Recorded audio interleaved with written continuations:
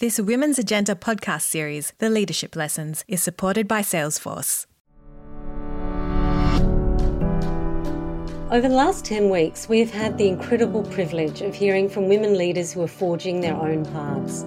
We've been invited into a diverse range of fields and sectors, including STEM, medicine, beauty and health, journalism, finance, motivation and HR, and management. These women have shared their leadership philosophies and lessons. They've talked about their own self-doubt and how they've risen above that to the challenge of creating and conquering. They've shared many important traits. They've been honest and open and above all authentic. Before we go to air with any guest, I always ask if there's anything they don't want to talk about. None of our female guests took anything off the table. All of them shared their stories with us so that we might learn and grow and understand how leadership can look different, sound different, and be different to the way we've been conditioned to think about it. Hi, I'm Shirley Chowdhury, the host of the Women's Agenda podcast, The Leadership Lessons, supported by Salesforce. In this week's episode, the first wrap-up of Series 4, we look at 3 areas that our guests spoke about: leadership philosophies, self-doubt, and resilience. In this first wrap-up, we revisit what drove them and how our guests developed into the leaders that they've become. Not surprisingly, none of them set out to be a leader, and many have trouble describing themselves as a leader even today. Humility, fairness, and drive were common themes, as was the desire to solve a problem that existed.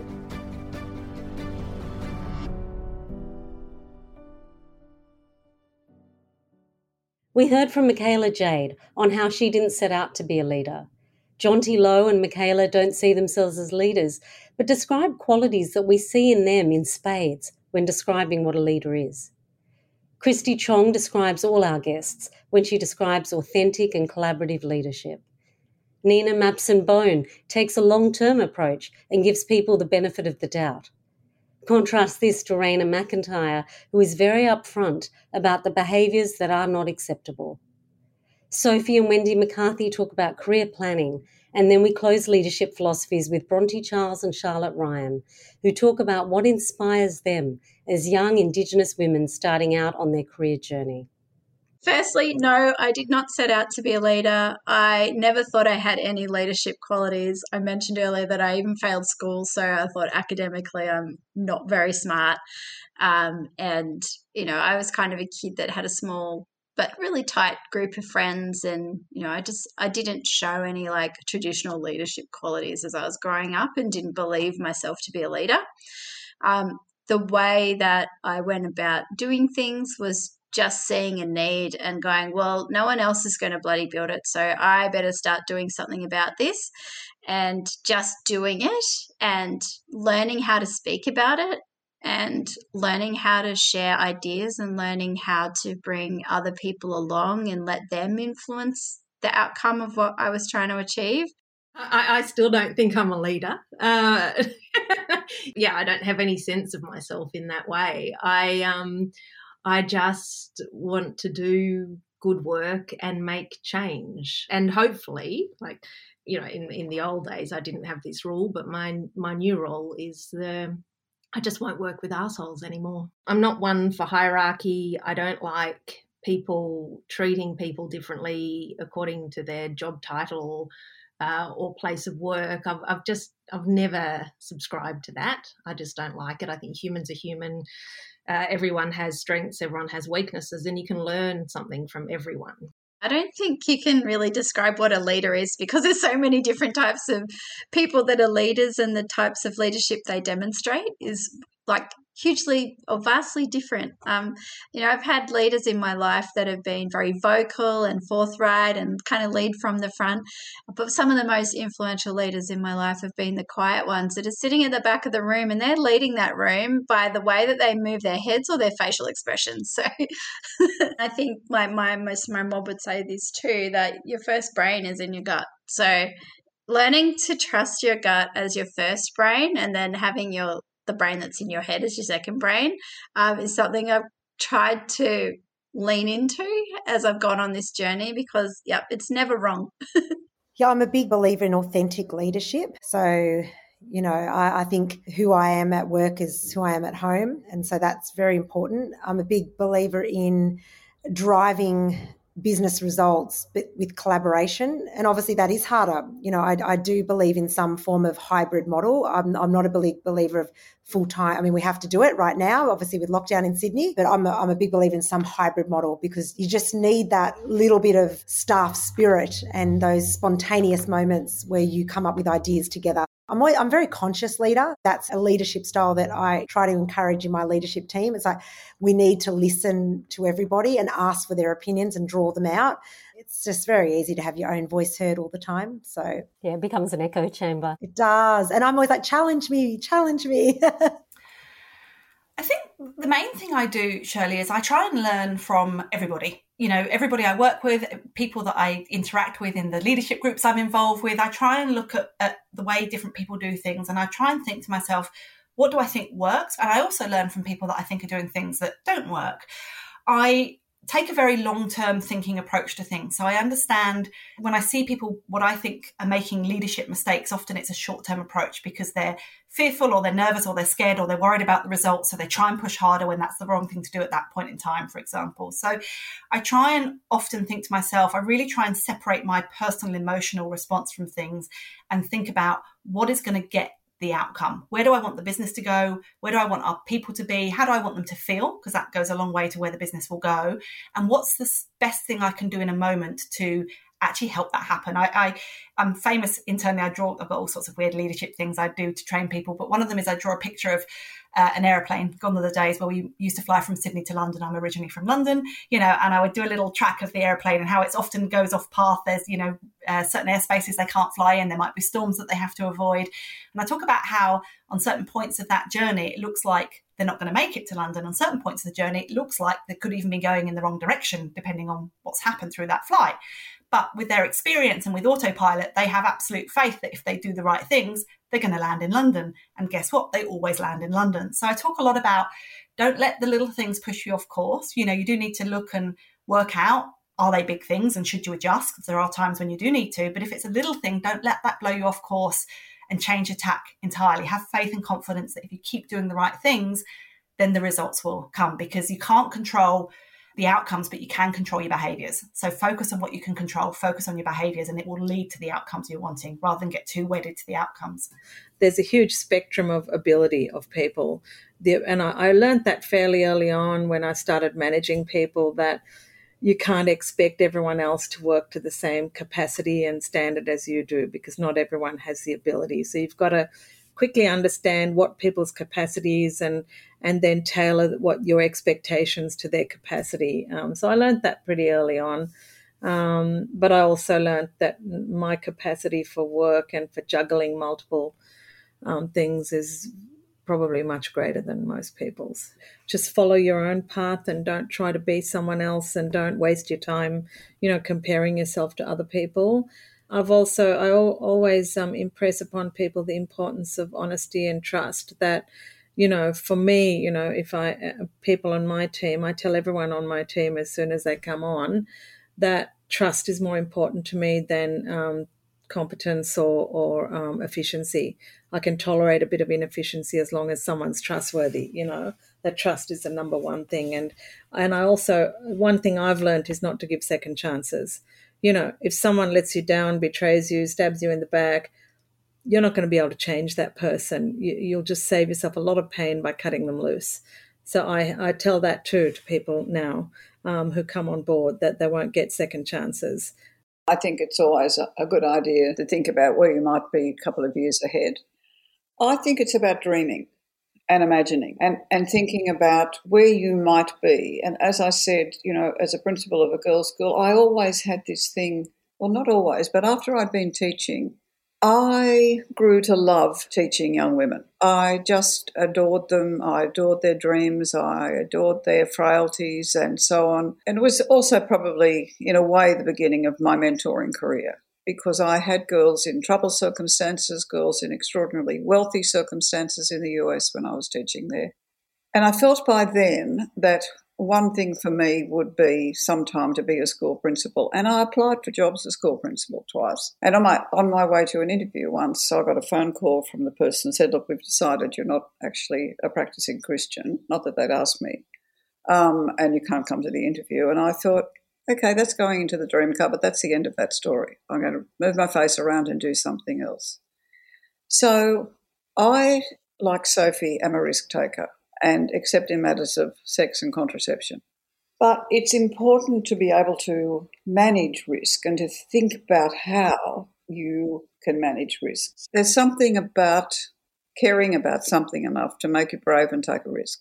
Leadership's an opportunity for everybody. It can be the smallest gesture. It can be someone who sets up the little athletics club because they can see a need for exercise and opportunity for kids in the community. I mean, every little leadership action grows a bigger action if it's managed well. And, you know, the biggest definition of leadership is you've got followers. I think to survive and do all the things you want, you do need to be opportunistic. And I think I definitely have. I did always assume I'd have a career, but that's probably because I had the mother I had who, you know, possible and was a role model, and I knew a lot of her peer group. But I hit a few walls and I just sort of went around it or jumped over it. I think one of my reflections now as someone who's 53 is that I didn't stick around long enough to sort of wait it out. And perhaps I just didn't trust that there was going to be a great pathway ahead of me.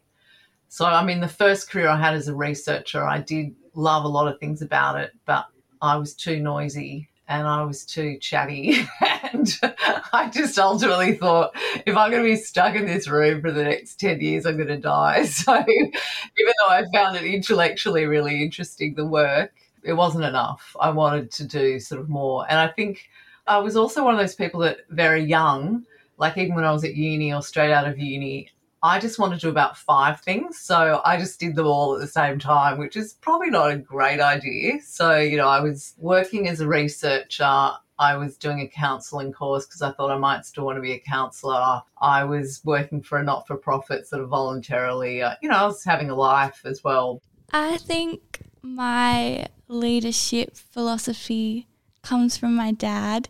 He's such a special person to me. He is generally a very special person. He is. And I guess he's instilled in me that you can do anything, you can be anything. And as cliche as it sounds, he's right. I remember I would be going to Pymble from Redfern Housing Commission, and it's just it's such a change in environments. And I remember one time Dad was driving me to school and he said, you can do just as well as every girl in every classroom that you sit in, and basically that I could do anything. And I've kind of adopted that mentality and brought that into uni with me. And uni has been such a confronting experience. No one in my family has ever gone to uni before, but I'm loving it and I deserve to be there. And that's such a big thing for an Aboriginal person to say. I've met so many amazing Aboriginal people there and they're lifelong friends and they're all getting HDs, distinctions. They're all incredible and we have such a strong cohort, Charlotte included, at Macquarie Uni. My dad was right, like I can do anything, I can be anything, and that's what I'm doing. That's what I'm trying to be that change for my little sisters and my mum even, my cousins up in Darwin. Might be a little cliche to say, but I think from you, Shirley. Honestly, I think growing up I did see great role models of leadership, but it wasn't really until I started with Go that I saw just amazing role models and just the way you led Go for so many years and in such a positive and just really amazing, honourable way to lead an Indigenous scholarship organisation and provide so many opportunities to young Indigenous people. Just really shone a light on what I would want to be as a leader, and you're always so welcoming and you develop such strong and close relationships with everyone you talk to. And yeah, that's what really I'm even modelling at work through talking to my patients. I just try and be the most honest and open person I can be, just really channel my inner Shirley. We are often our worst critics. Our own nagging voices in our head fuel our self-doubt, confirm external criticism, and hold us back from being the best versions of ourselves that we can be. In Series 4, our guests confirmed how common this is. They shared how incessant the voices in their heads can be and how on some days it's just hard to get out of bed. How many of us were touched by and could identify with Mariam Muhammad's raw honesty that she was having a bad day and that it was just hard to get up. Michaela described her shitty self-talk as almost putting her in a grave and shared how important her ancestors are in pushing her to be the best that she can be. For all of us, it's another lesson that we can learn from our First Nations people. Take a listen to Michaela and Mariam again, and then from Sharon Shooter on how natural negative self-talk is, and from Christy Chong and Turia Pitt on how to turn negative self-talk around. You know, shitty self-talk can put you in a grave if you're not careful. I nearly went there, and that was kind of rock bottom for me, Shirley. And once you've been there, you never want to go back. And I always try and say to myself, like, firstly, I survived that. Nothing will be that bad ever again.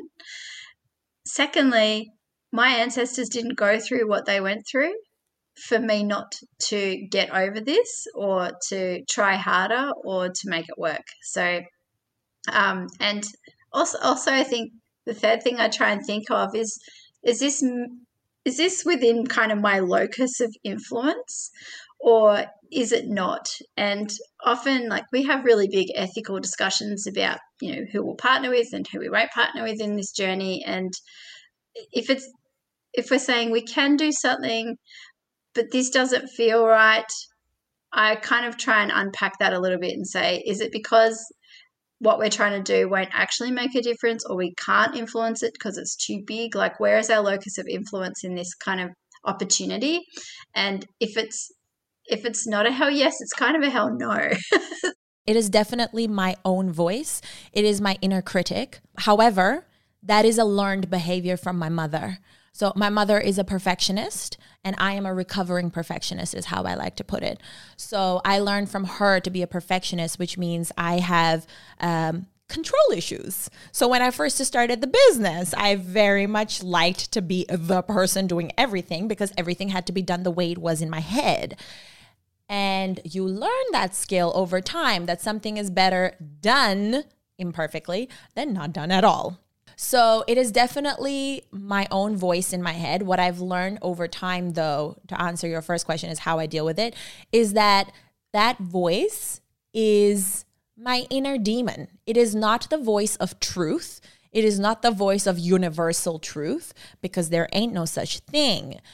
But to be able to reason with that voice, to challenge it, is a skill that I have learned over time. Because when I think, especially during teenagers, and for some people throughout their lives, we will believe that voice kind of as if it's the voice of truth, right? Like, oh, it's my inner voice. It must be telling me the right thing, the true thing. It's a real journey, isn't it, to actually confront your inner voice and say, actually stop. Yeah, and question it, like, oh, okay, so you think I'm really stupid? Well, why? What evidence do you have? The way my therapist puts it, okay, is you play judge with the two voices, the outward voice and the inner voice. And you ask them both, what evidence have you got? At one point when I was first learning this skill, my therapist trained me to talk to myself the way I talk to my partner. My then partner, because I would never say that shit to him. So why would I say that to myself? But again, it's important to have that conversation of challenging. What am I doing right now? Why am I having this conversation in my head? Why is my brain in this place? Like, whereas in reality, I am here. I am not under that threat, but I feel like I am. And actually playing it out, that's what I do. So I will ask the voice in my head, like, oh, you think I'm stupid? Excuse me, what proof have you got? I mean, it's very natural to have self-doubt. I don't think there's anybody who doesn't have self-doubt. And my mantra is just keep walking. That's what I do. It comes in, it tells me you can't do this, or you're going to fail, or why are you doing this? Because sometimes I joke about it, going like, When you live this kind of life and you're always doing things and trying new things, you're also always exposing yourself to failure and humiliation, right? So it's very natural. Like every time before I launch a thing the night before, it's like, why do you do this? Tomorrow is that day. Oh, you're gonna be humiliated on a global scale. Oh my God, everybody's gonna laugh at you now, because also the bigger you get, the higher up you are to be humiliated even more. So it gets harder and harder. It doesn't even get easier. The first thing you do is the easiest thing, because you have nowhere to fall, right? It's like you're already down there. You're like, who cares? And that's when that self-doubt really comes in and comes to play. And, your mind starts to remind you of all the things that didn't go right and that you've done in the past or whatever. And so for me, I just push through, because I always tell people the thing you have to be mindful of is emotions are present, but they're only as real as you want to make them, right? They're fleeting thoughts, they're things that flash in our head, but they only become real when we make them real. It's like fear, right? I used to be afraid of heights. I still am. But there's two reactions I can have. I could be standing on somewhere and then freak out, and that's actually where I'm going to fall. Or I can stand in that moment and go, no, I'm not afraid of heights. I'm afraid of falling. And there is a handrail here and a glass between me and this thing. So guess what? I cannot fall. Ergo, I'm not going to run away from this platform no matter how I feel. And within 10 minutes, you're good again. That's how I handle everything. That's how I handle those voices of self-doubt. I go, you're not real, right? The only thing that's real is what I make real. And to be honest, most of the time it's, you're not real and I don't care, right? I don't care if it works, if it doesn't work. Yes, it's not nice to do things that fail, but it's another chapter and another page in the book of this life that I've been thrown into. I've had moments of breaking down and maybe I should give up, but majority of the time it's been like that's a day or a night, and then you get over it and I'm going, wow, gosh, it spurs me on to do better. And if that person rejected me, I'm like, I'm going to show you. I'm going to get over that hurdle. So I think there's a little bit of, and I'll be honest, this fiery anger that comes through from me, and I don't like defeat. But, I have failed. There's been little failures along the way. But, yeah, I think ultimately I'm driven to sort of fix it. And I said that problem solving, I always believe there's another way to do something. Something's not working right now. What's the next thing? My self-talk is probably better than a lot of people's, and that's because I had a really great upbringing. I had two really strong role models for parents, and my mum was a master of self-talk and positive self-talk and all of those things. So even as a young kid, I had that ingrained in me, and I think obviously that really served me well after my accident, trying to put together the pieces of my life again. I think now what I do is, because we've all got that voice inside our head that just, mine is incessant. Like you sound like an idiot. You don't know what you're saying. You look like an idiot. Shirley's going to wonder why she asked you to be on the podcast, blah, blah, blah, blah, blah. And so there's a couple of things you can do, right? If it's just you can try and speak to yourself like you would speak to your kids. So I would never say to my son, Huckavai, you're an idiot. You don't know what you're doing. You're going to look like a fool. I would never say that to him. So I try and stop myself, try and notice it, be conscious of it to start with, and try and speak to myself like I would speak to one of my kids. But another thing is, if you're giving that voice inside your head airtime, then your attention is there and it's not placed on, well, how can you give back to someone else? How can you be of service? How, rather than me listening to that voice right now, Shirley, I could be thinking about the questions that you're asking me and doing a really good job on this podcast so people listen to it and they think, hey, that was a really great podcast between Taria and Shirley, and Taria's got this running program. I'm going to go check it out and look it up. So I guess just trying to change my focus and trying to be in the present moment with someone, I find that's really helpful for me as well. But finally, it's just accepting it. Like I just go, yeah, I've heard you before. Like, you're always there. I get it, but I'm just going to do this anyway. I don't care what you say. And yet all our guests were able and are able every day to tame their inner critic and rise to the challenge of creating, of leading, and of being an exemplar in what they do. Whilst we all yearn for the successes, it is impossible to have a life without failure and setbacks. Ultimately, what counts is how we stand up, how we face our fears, how we tell the naysayers to stop, and how we forge our own path. In a year that has been so hard for women, Madison Howarth, at the beginning of her journey, shared a poignant reminder of how hard it's been and what drives her to get up every day. Bronte and Maddie, like Michaela, honour their ancestors and those who came before in everything they do. Our Indigenous Australians still face inequity, and like Bronte and Maddie, who are first in family to go to university, they take that responsibility very seriously. Mariam talked about her why and the need to make the world a better place. Jonty talked about sheer grit and gave the credit to her gene pool, although her motivation is to do good work and with good people. Raina McIntyre showed us the importance of an inner confidence and a belief in the fact that you know what you're doing. And finally, Sharon Shooter believes in the good in everyone. So I spoke at the Women's Agenda Leadership Awards recently, and I spoke of how this past year has been really hard for people of colour, Indigenous people and women, and how we are all so tired from how hard it has been having the same conversations that we've had for a long time. And there has been a shift, but it's been a lot of emotional work for us. And so I was wondering how we keep going, how we keep persevering. And what keeps me going is thinking about the women, especially in my life, who have come before, who haven't had the opportunities.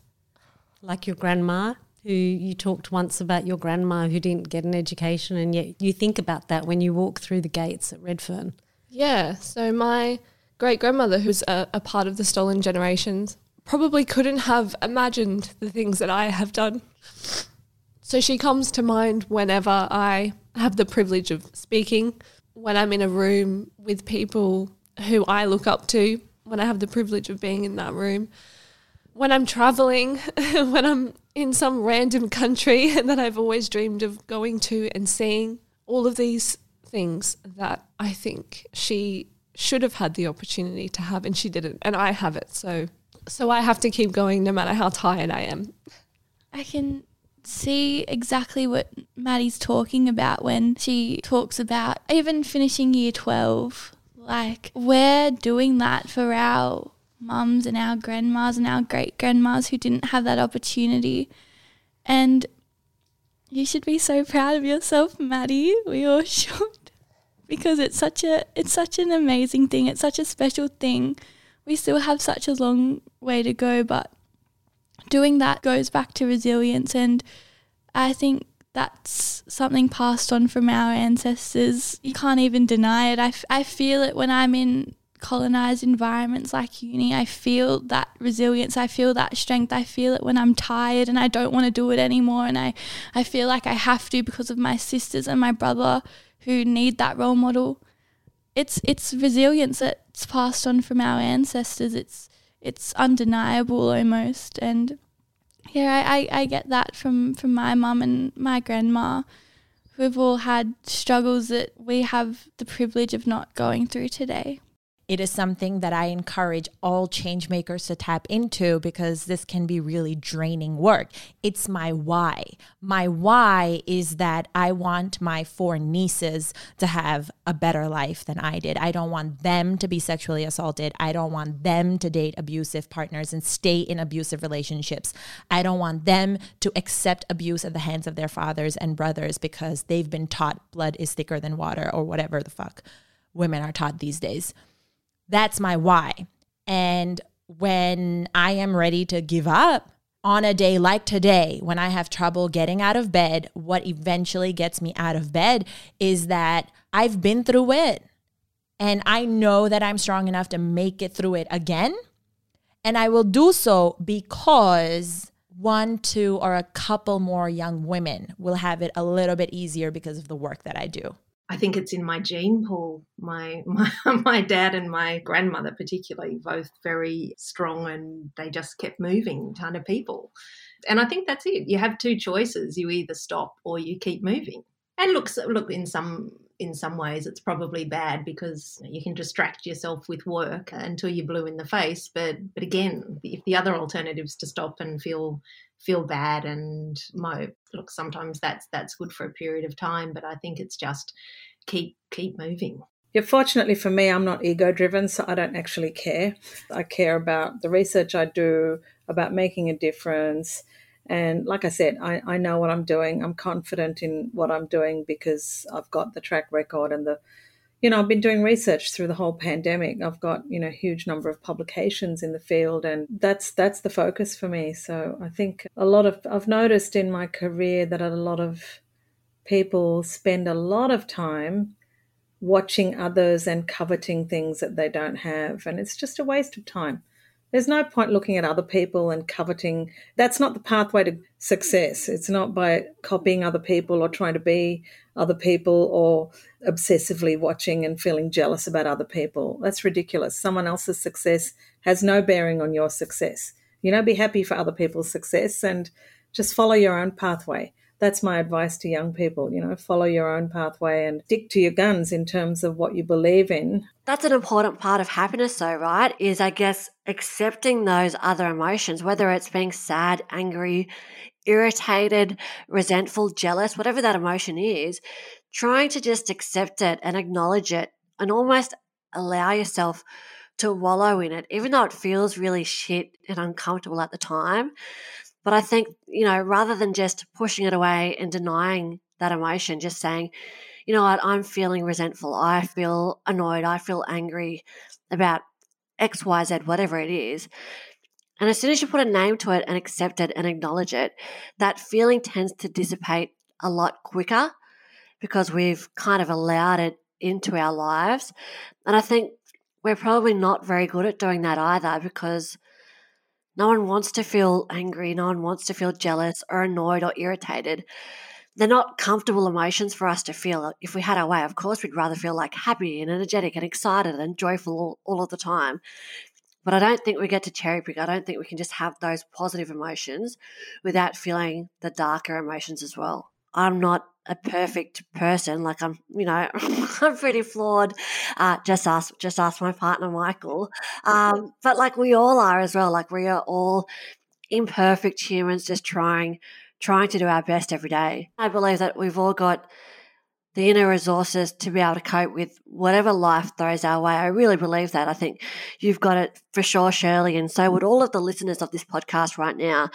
I think a lot of people just never get tested, so they might not know that about themselves yet. But I think what I've always been really good at is changing my focus, in that I changed what I spent my time thinking about, because I knew in those early days that if I just kept ruminating on what my future may or may not look like, or how I was going to be able to rebuild my life, or the unfairness or the injustice of it all, that would just eat me up inside. That would just make me feel sick and ill, and it wouldn't do anything to help my recovery. And that's not to say that I didn't have dark days, because of course I did. But rather than spend most of my time obsessing about that, I tried to redirect my energy and think to myself, okay, well, what's one small thing I can do today? Maybe I can make sure I do really well in my physio session. Maybe I can do 10 arm raises to try and work on my shoulder flexibility. And so at the time, those goals felt a bit pathetic for me as well, because part of me was like, I'm a fit, active young person, and now I can't even walk 5 steps. But again, spending time in that headspace wasn't very beneficial for me, when instead I could spend my energy thinking about, well, what could I be grateful for today? How could I make today good?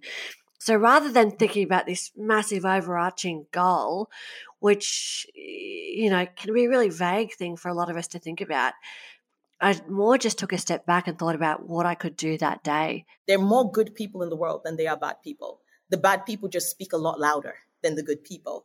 And so I hope in what I do, I inspire all the good people to do what in Nigeria we call sorosoke, which means speak louder, because that's all we need to do. We just need to speak louder and drown the evil.